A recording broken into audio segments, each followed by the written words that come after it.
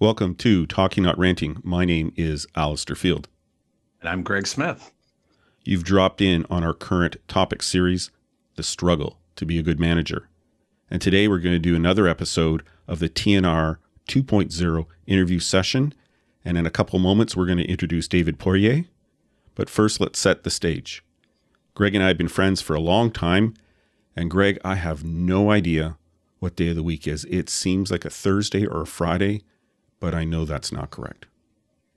Well, it was Valentine's Day yesterday, so I know it's the 15th. That's the only thing. So what day it is, I'm not sure, but I do know it's the day after Valentine's. I just find that I've been so busy the last little bit, and it's not just work, it's other things. And tonight I don't have anything on the go, so I think I'm going to take full advantage of that. But the rest of the week, I'm looking at my schedule. It's busy. It's good, but it's just really, really busy. So I don't know. I think it's Tuesday, but I'm not 100% sure. You are correct. It's Tuesday. So let's carry on here. Greg and I have spent a great deal of our careers as managers. We've both benefited from other people assisting us in our management development. We've been hosting this podcast series dealing how we and others have missed the mark. And as we work through this podcast series, we realize there might be topics, struggles, or experiences that aren't our own and that we should welcome others to the table at the diner to have a discussion. So that's what Talking Not Ranting 2.0 is. We're going to take some opportunities and invite some other people in to have some great conversations about their perspective on things, their experiences, and talk about what Greg calls safe, brave spaces. A little plug for your book, Greg. Thanks, Alistair. And in the show notes, we always have a link to where you can buy his book. So there you go. And with everything that TNR does, we always want to have a good, healthy conversation. And I think, Greg, we're going to have one of those today. I think so too. I've had a couple of conversations with David, and I'm looking forward to this one as well. Now, I have to apologize. I do have a little bit of a tickle in my throat. And so if you see me cut off, I'm going to ask questions quickly. People might be thrilled because I'm going to be quicker in my questions and less talking. But I will begin with this. And David, first of all, welcome to Talking Not Ranting. We're so grateful for you taking the time to join us today. Pleasure to be here. So, Alistair, there's certain people that you meet. And when you meet them, you think, oh, this is a really interesting person. And often it's because of their comments, just their way of showing up. And I haven't known David for that long. We are a part of a group that meets every Wednesday morning. And I met David through there. I was invited to this group, and David was invited, I think, around just after I started as well. And as I just listened to David's wisdom, I thought, wow, he is such an interesting person. And so just because of that, I wanted to dive deeper and get to know David. And what I did know, part of getting to know David was that David had lost his hearing at some point in his life. And I was curious, so we had a conversation. So I'm going to start with a little bit of a bio. And then I am so looking forward to tapping into David's experience as a leader, as an individual who worked in organizations, but also someone who has lost his hearing and continued to work in organizations. So really hopefully some great wisdom there. So David graduated with a BBA from Lakehead University. Do you want me to say the year, David? 1979? Yeah, so my goodness. I'm now picturing David with long hair and a tie-dye maybe. No, I was very close to that time frame too, and I wasn't wearing long hair and tie-dye, so we're not going to go there. And you spent most of your career in consumer products industry, which I spent a lot of time there. You were a director of sales and marketing with Lenbrook Industries, manufacturer and distributor based out of Pickering, being responsible for sales and marketing across Canada. And, you were just an active guy. As I look at your bio, you ran your first marathon with your wife at the time, but then, have had some real challenges that throughout your life. And one was with your first wife, unfortunately, being diagnosed with leukemia, going into remission after a stem cell transplant. And that challenge of really helping her, supporting her through that with a 10-year-old son at home, and working hard. And, a lot of time we're talking these days about resilience and wellness, and folks really watching, what's happening in their lives and maybe pushing too hard. And well, your experience really, for me, resonates, that, in 2007, after another lengthy cross-country plane and car trip in August, you developed the bug. Sore throat that turned into loss of voice, full-blown bronchitis, diagnosed at a walk-in clinic, given some antibiotics, got home, and then shortly after went into respiratory arrest and was taken to emergency again, placed in a coma for 10 days to save your life. Never determined, what exactly that was, but 10 days in a state of prolonged unconsciousness, woke up utterly and completely deaf. And I think it was at the age of 49. So a successful career, and family, and through this circumstance, overnight, just lost your hearing. And then you described that spent 103 days in hospital, having to not only teach yourself how to walk, because of course with hearing, the earring and the balance, and that lost that completely, but also learning to speech read to survive in a silent world, buying ASL books and learning to really read speech that way. Then was implanted with a cochlear implant and spent 6 months learning to hear in a new digital world. And David, will maybe talk a little bit about that. You told me about what that is. I was just fascinated by technology, but what you had to relearn as an individual. I've told a couple of people that, and they said, "Get out of here!" Just really surprising. And then your journey to come back to work, to regain your balance and beginning to communicate in the workplace, only to be struck by tragedy again, your wife falling out of remission and passing away, having to balance a life struggle at that point with your son. Eventually, the good news of that terrible situation is meeting someone else, falling in love, getting remarried, getting back into your new world of silence, but impact even in this new world, embarking into many not-for-profits. I love the work you do, working for The Refuge, a center for homeless youth, cooking breakfast and lunch for 70 12 to 19-year-olds. Monday night with adults with dealing with anxiety and depression, mental health patients as well. And your most joy coming from working with the deaf community, and now actually joining the board of directors of Durham Deaf Services. And really, since 2017, really getting to know and advocating for the deaf and the deafened, and both in raising money, advocating, going forward. So that is a long bio, but I wanted to really set the stage. And I got thinking about, in particular, leaders today, resilience, burnout, and stress and challenge is such a prevalent thing right now.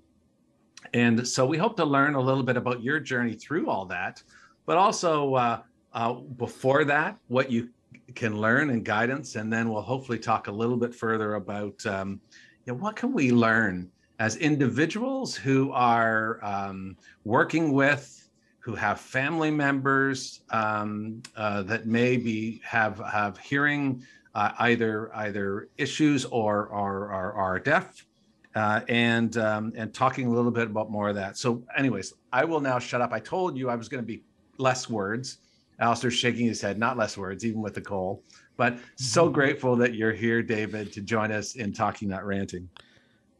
Sounds like such a busy time when you're reading my bio and going, wow, it's been a busy 13 years. And it really has. It's been quite an incredible journey. And you don't really think about it until you have someone else telling you. So I'm really looking forward to sharing.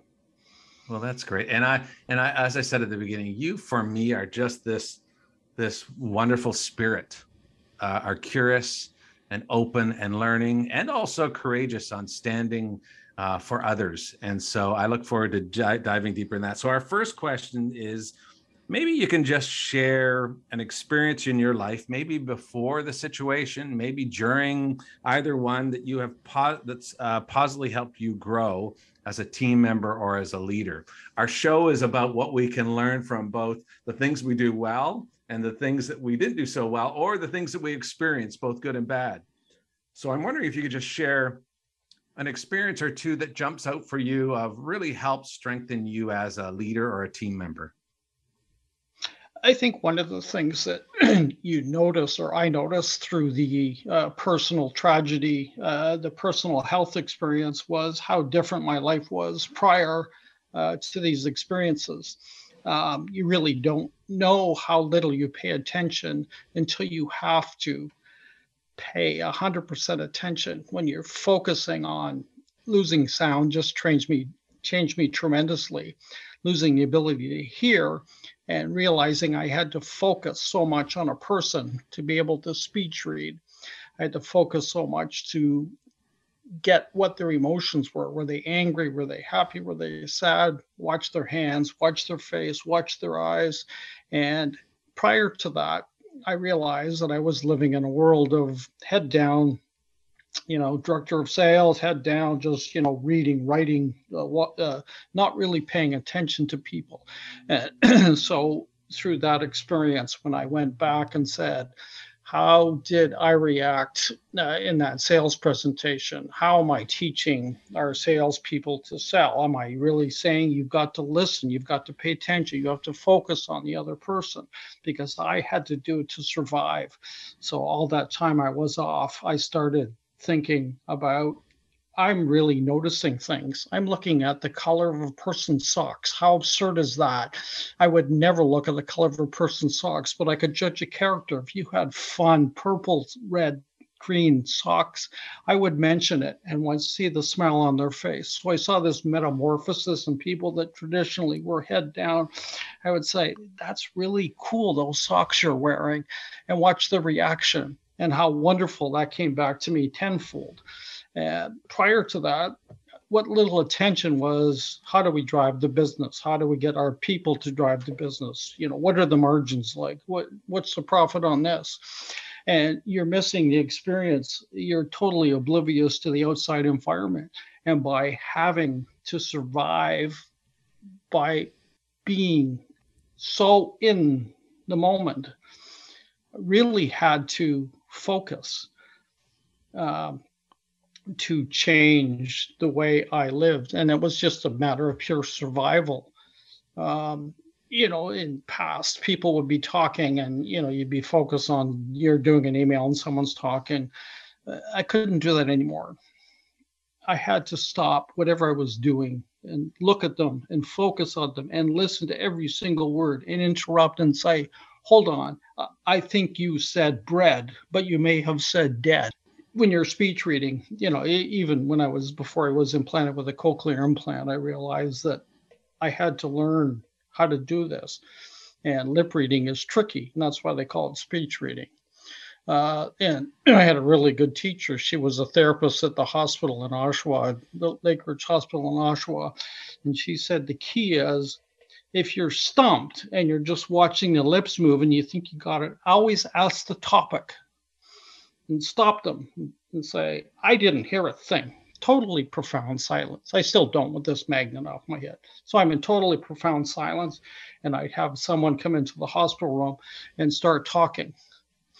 And I would say, I'd have my whiteboard and I'd say, what's the topic? Just write it down. And they would put the Leaf game. And all of a sudden, magically, I realized what he was saying. Like you kind of had an idea, but if you don't know the topic, Yeah, and then I started to relate to that. How many times have I been sitting in a meeting and I wasn't sure what they were talking about, but you fake it to make it, just go through the motions. So, myself, I had to learn even when I was implanted and learning digital sound. I still do. 20 minutes before this the session we're on, my wife said something and I hear something totally different. That happens 30 times a day. And she'll continue to talk. I'll say, stop. What's the topic? Because I want to be involved. Prior to these experiences, I had to ask myself, was I really involved in the moment or was I just going through the actions?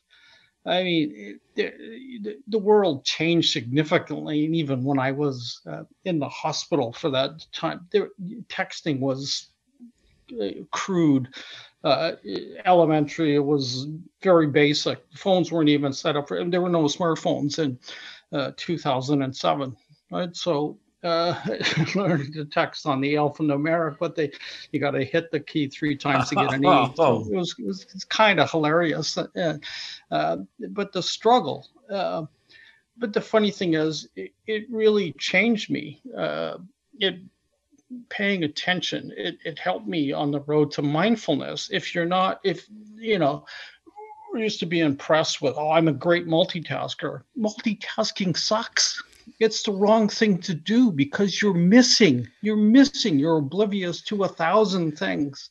If you're not interested in the conversation, just say, look, I'm not really a Leaf fan, but don't do 15 things and pretend. So many rich things that I want to just probe a little bit deeper in with regards there. First of all, this whole idea of being present and being totally present.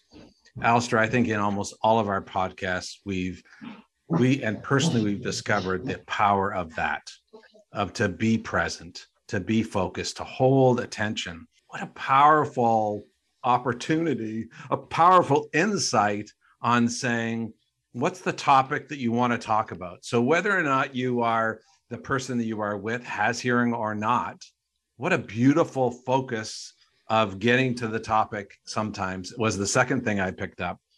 And the third thing that I picked up is, and I love this, is that if it isn't something that you have something you can commit to, and it's not that important, actually calling it and saying, that's not, so it's interesting. Some of these, learnings are so fascinating, but just the power of being present and how noticing things. I'm an executive coach and I've gone through coaching training, and they talk about the layers of listening. The first one is just listening to the words, but more importantly is looking at the body movement and the tone and those type of things. But even more important is getting to that third level, which is the energy, kind of what is happening, the expression and those types of things. And what I heard you say is, you were forced to learn that. But in reflection, the best leaders, I think, do that, whether they have hearing or not. They're intentionally trying to do that. Being sympathetic, and I'm talking a phony sympathetic, I'm sorry for your loss. It's when you look at a person's face, their eyes, the emotions, you can change the whole paradigm of everything, where all of a sudden you look up and I have to look at a person's face when they're talking. And in my past, I never did that. And I really noticed it when I'd be talking to people. I'd be, staring down at the desk or my feet or something. And in deaf culture, that's rude. Like, that just ends the conversation. And it's kind of, to me, it was like, I think it should, because if you're not interested in me, and so many times, and it happened to me in my hearing life, prior to losing my hearing, was, I'd be meeting a person, at a company function, shaking hands with the president at the Christmas party, and looking at him. He's not even looking at me. He's looking around the room as I'm talking, right? So I'm kind of going, he's looking for, is there anybody more important than me? But the social aspect of that is like, if you're not interested in me, that tells me a whole lot. And so I felt it important uh, for my survival. I knew I had to look at a person. And when I went back into the working world and working with my team, I said, don't read your presentation. Like, have a few keywords, but look at the prospect, look at the buyer, look at the manager that you're talking to, look them in the eyes. Don't look away and talk, because that is rude in my new world. And I think it's important. The eye contact was. David, that some of the things you're saying are probably right on what we've been kind of developing throughout this podcast.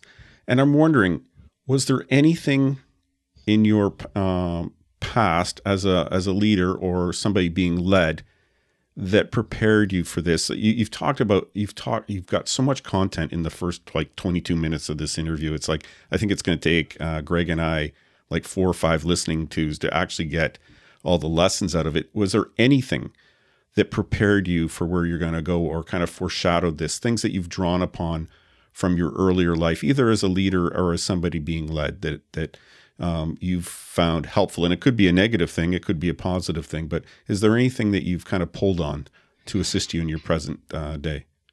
I know that many things that, prior to 2007, when I lost my hearing, and 2009 when I lost my first wife, there was many things that helped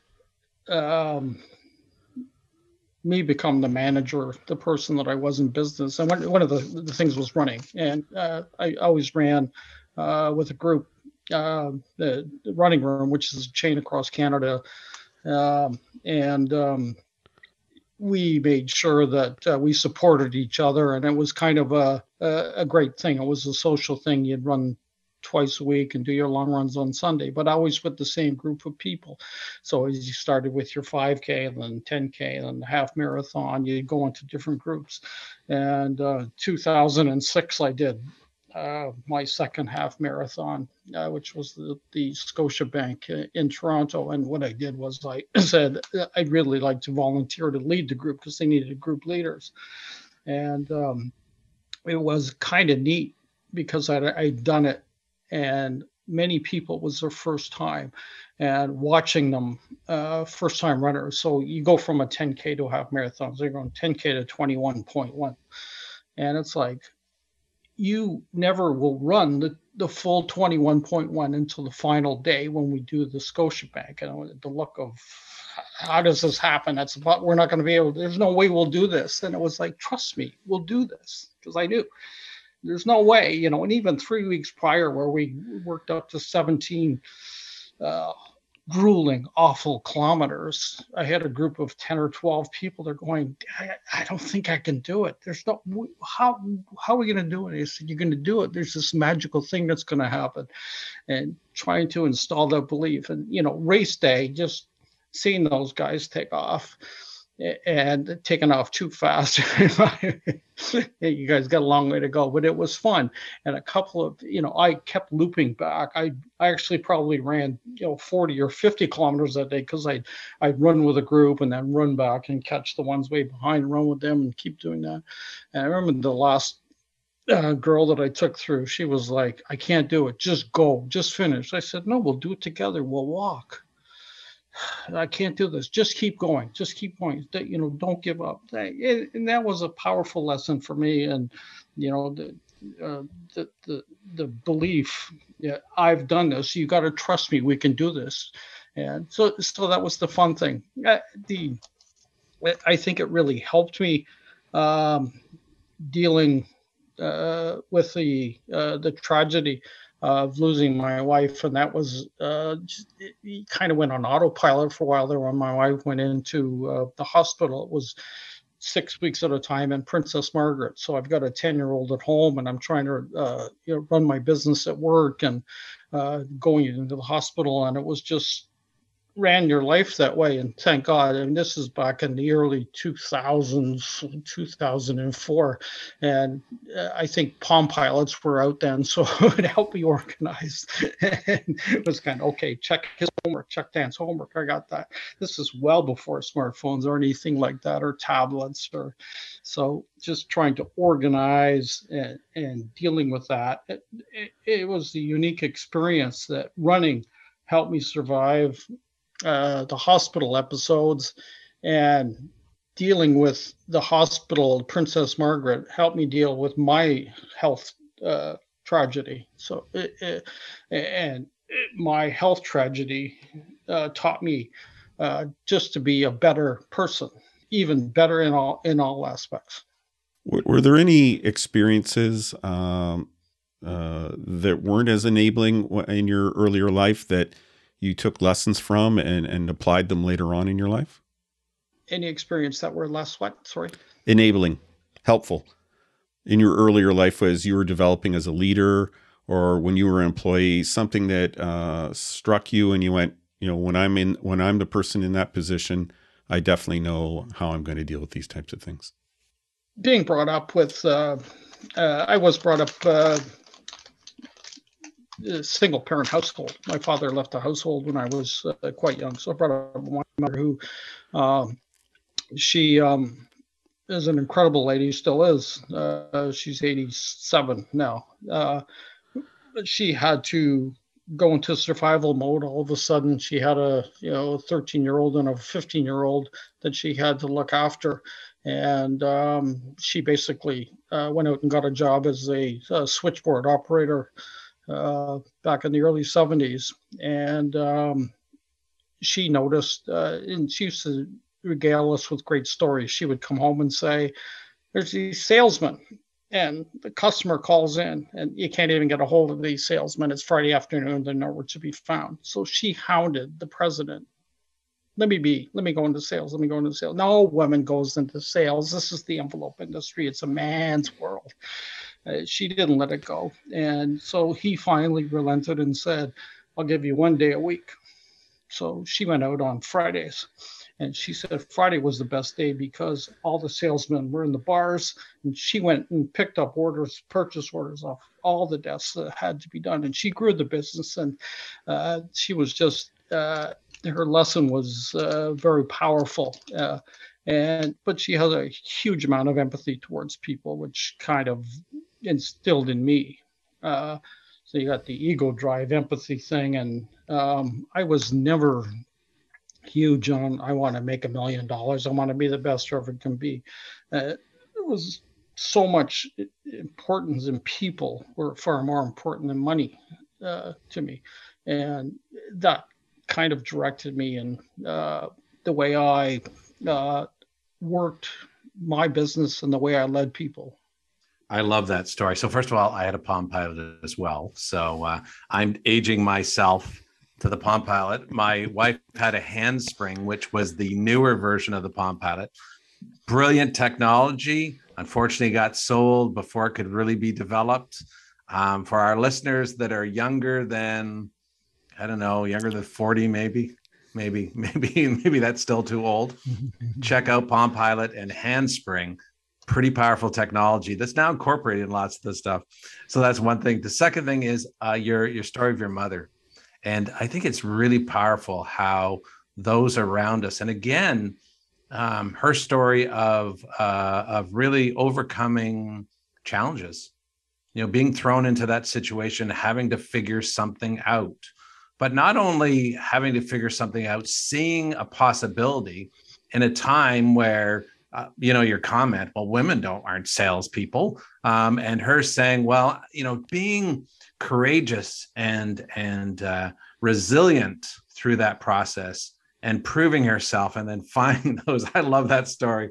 I can't imagine all those salespeople in the bars and your mom walking around getting all those things. Such a beautiful picture and a great honor of what she's been be able to provide for you. I think that is so amazing and such a great example of the power of empathy. Because on the other side, I know I've worked for folks that are not on that other side, that are just boisterous and just want to win over everything else, and they never last. And sometimes you learn from those of what not to do as much as what to do. But thank you for sharing that story.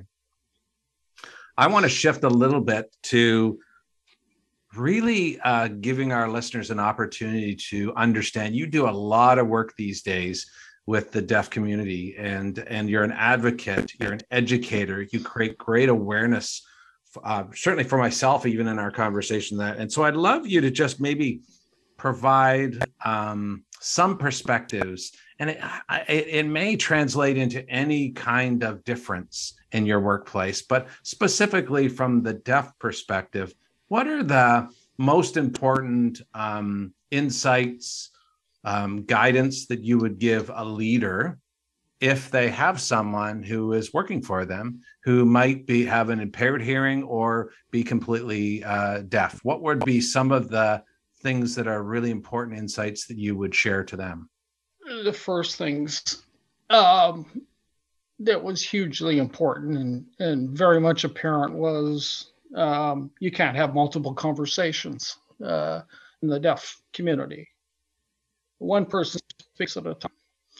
And so years later, even when I had digital hearing, it still affects me because the cochlear implant technology is, you've got 8 electrodes doing the work of 180,000 cochlear hairs.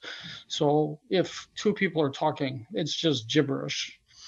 So I started thinking, and when I would have the meetings with my people and everyone's talking, and I would do one voice, one person talks, in a nice way. It's really important that only one person talks.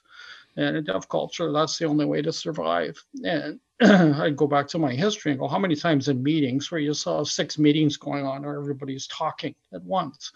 And there's a poor guy at the front with his PowerPoint slides on, and I wonder how many people are actually watching because we're all preoccupied. There's this whole, and then along come smartphones where, our Blackberries are now ringing and we're looking down. And so not only is it rude in the deaf community, it's impossible because you have to watch the hands, you have to watch the eyes, you have to watch everything, as I do now in my new hearing 2.0 world, is paying attention. And so, one speaker, and that was probably the biggest thing is interruptions. There are ways to do it, and deaf culture is a little different because it's okay to tap, but you have to tap a person. In hearing in our hearing society, if you come and smack somebody, they go, what the hell? What are you doing? I need your attention. So, but you don't walk in front of somebody, you tap them. So the abruptness was also the simplification of language. It kind of got me thinking how wordy we are, and is it we as humans love to talk. And don't get me wrong, I love language, I love the words, and my wife makes fun of me because I'll use words like I'm a little peckish or something like that. There's no word for peckish, there's no sign for bucket list wouldn't mean anything. We have these sayings, these iconic phrases that the hearing world knows well. What's on your bucket list? And you say, if you write it out for a deaf person, it means nothing, especially if you're brought up in deaf culture where you don't, written word is everything signed. There's no sign for bucket list. There's no sign for peckish. You could do little bit hungry. We might be the same thing, but we use so many words to convey an idea. And that was one of the biggest things, was the deaf culture to me was fascinating, and it was beautiful to watch. You ever watch two old deaf senior citizens telling a joke? It's one of the greatest experiences you'll ever have, and I encourage you, if you ever get the opportunity, watch them laugh and watch the signing and the laughing, and it's like watching little kids in a playground. It's like, this is beautiful to watch. It was fantastic. Where I fell into difficulty was the cochlear implant world is kind of frowned upon. It's very, very controversial, and so it was hard. And I existed. I kind of still do. It's what we call this liminal space. I'm deaf, but I hear. So I don't really hear great. I hear because of technology.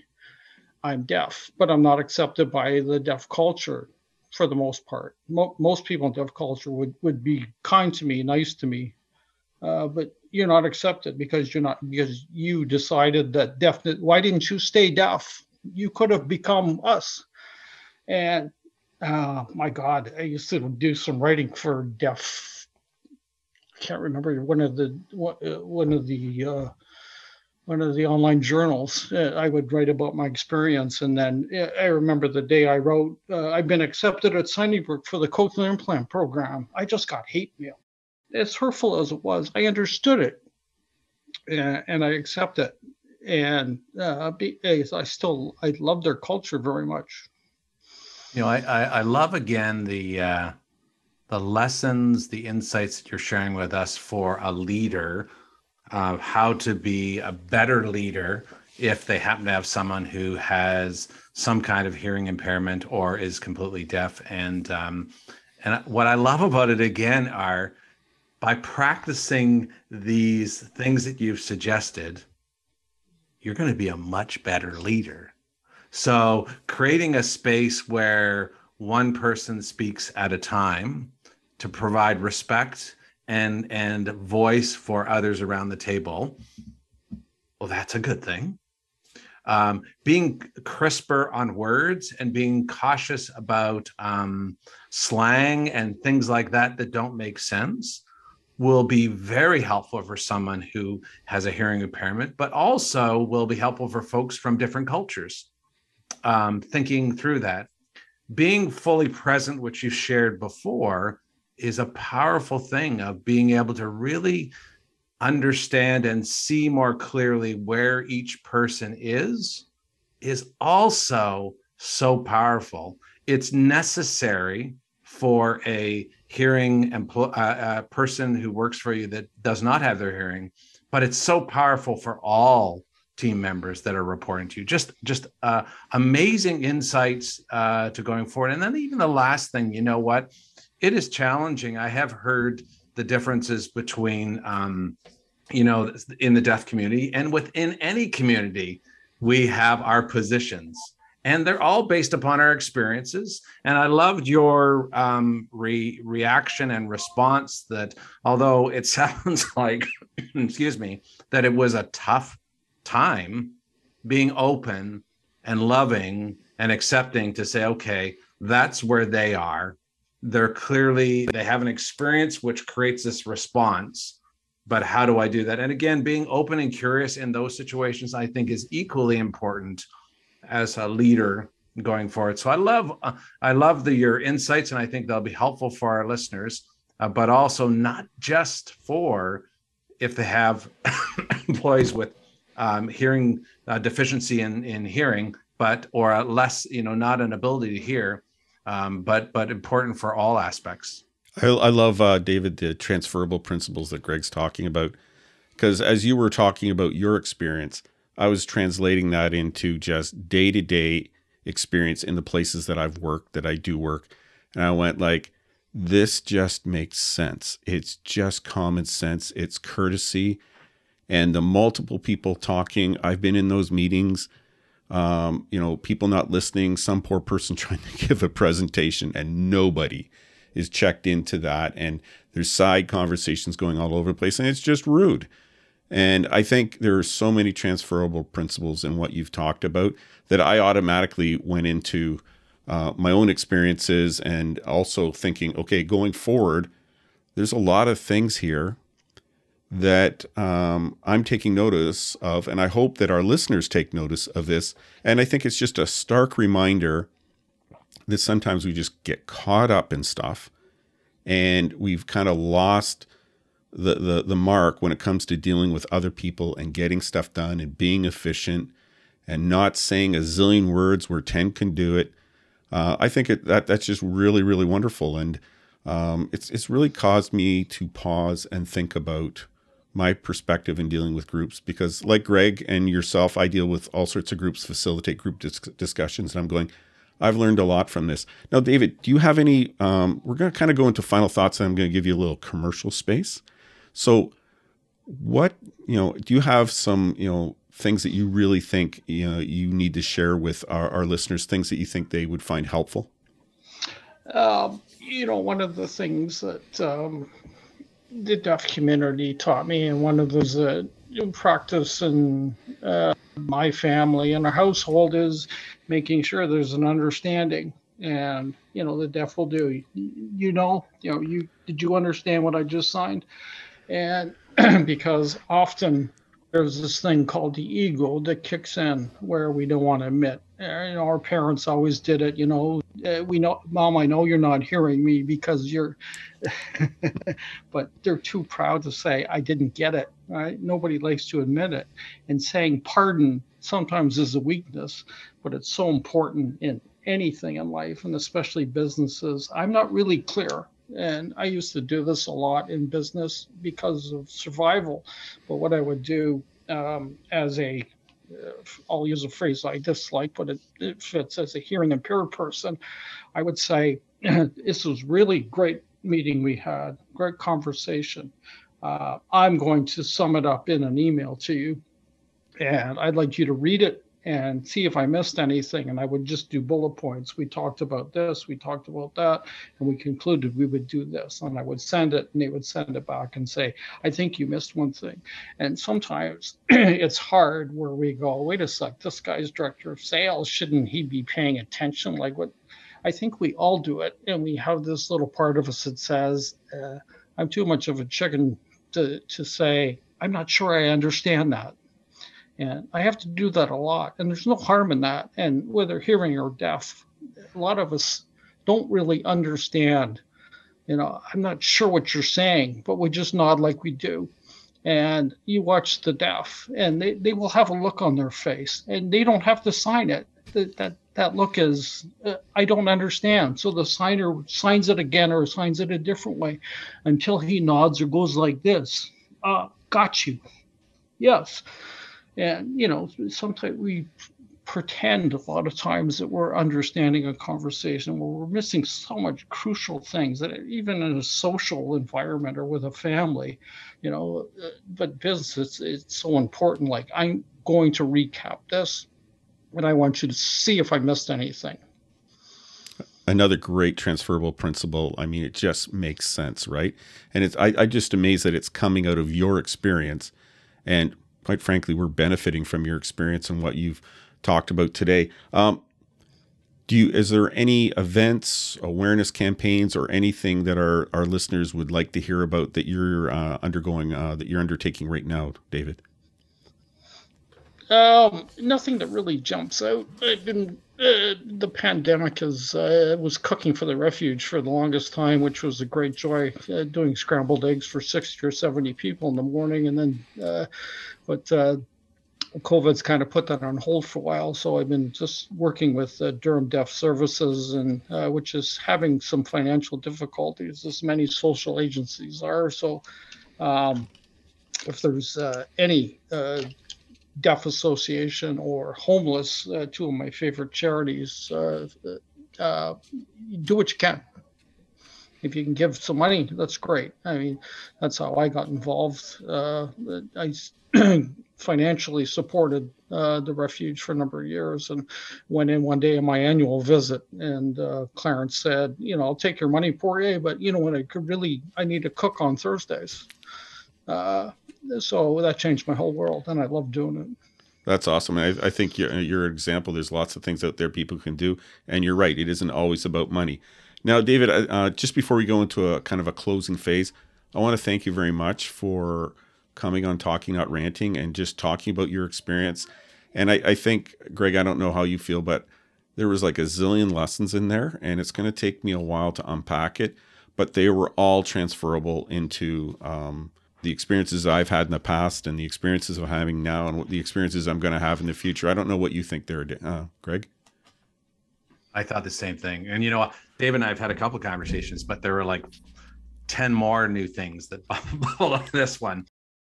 So, David, thank you very much for joining our show. And folks, we hope that some of what we've spoken about you find helpful, and I don't know how you couldn't today. We hope that you didn't find anything offensive or that it made you angry. But Greg, your philosophy, I think, lands well on this episode. Yeah, we always end each of our podcasts with a great insight I had from my first coach. And that each session that we have together, she said, you're probably going to leave with a little bit of churn, maybe peeved off at about something that was said or discussed, and a little bit of joy. And I think this one, I got a little bit of both.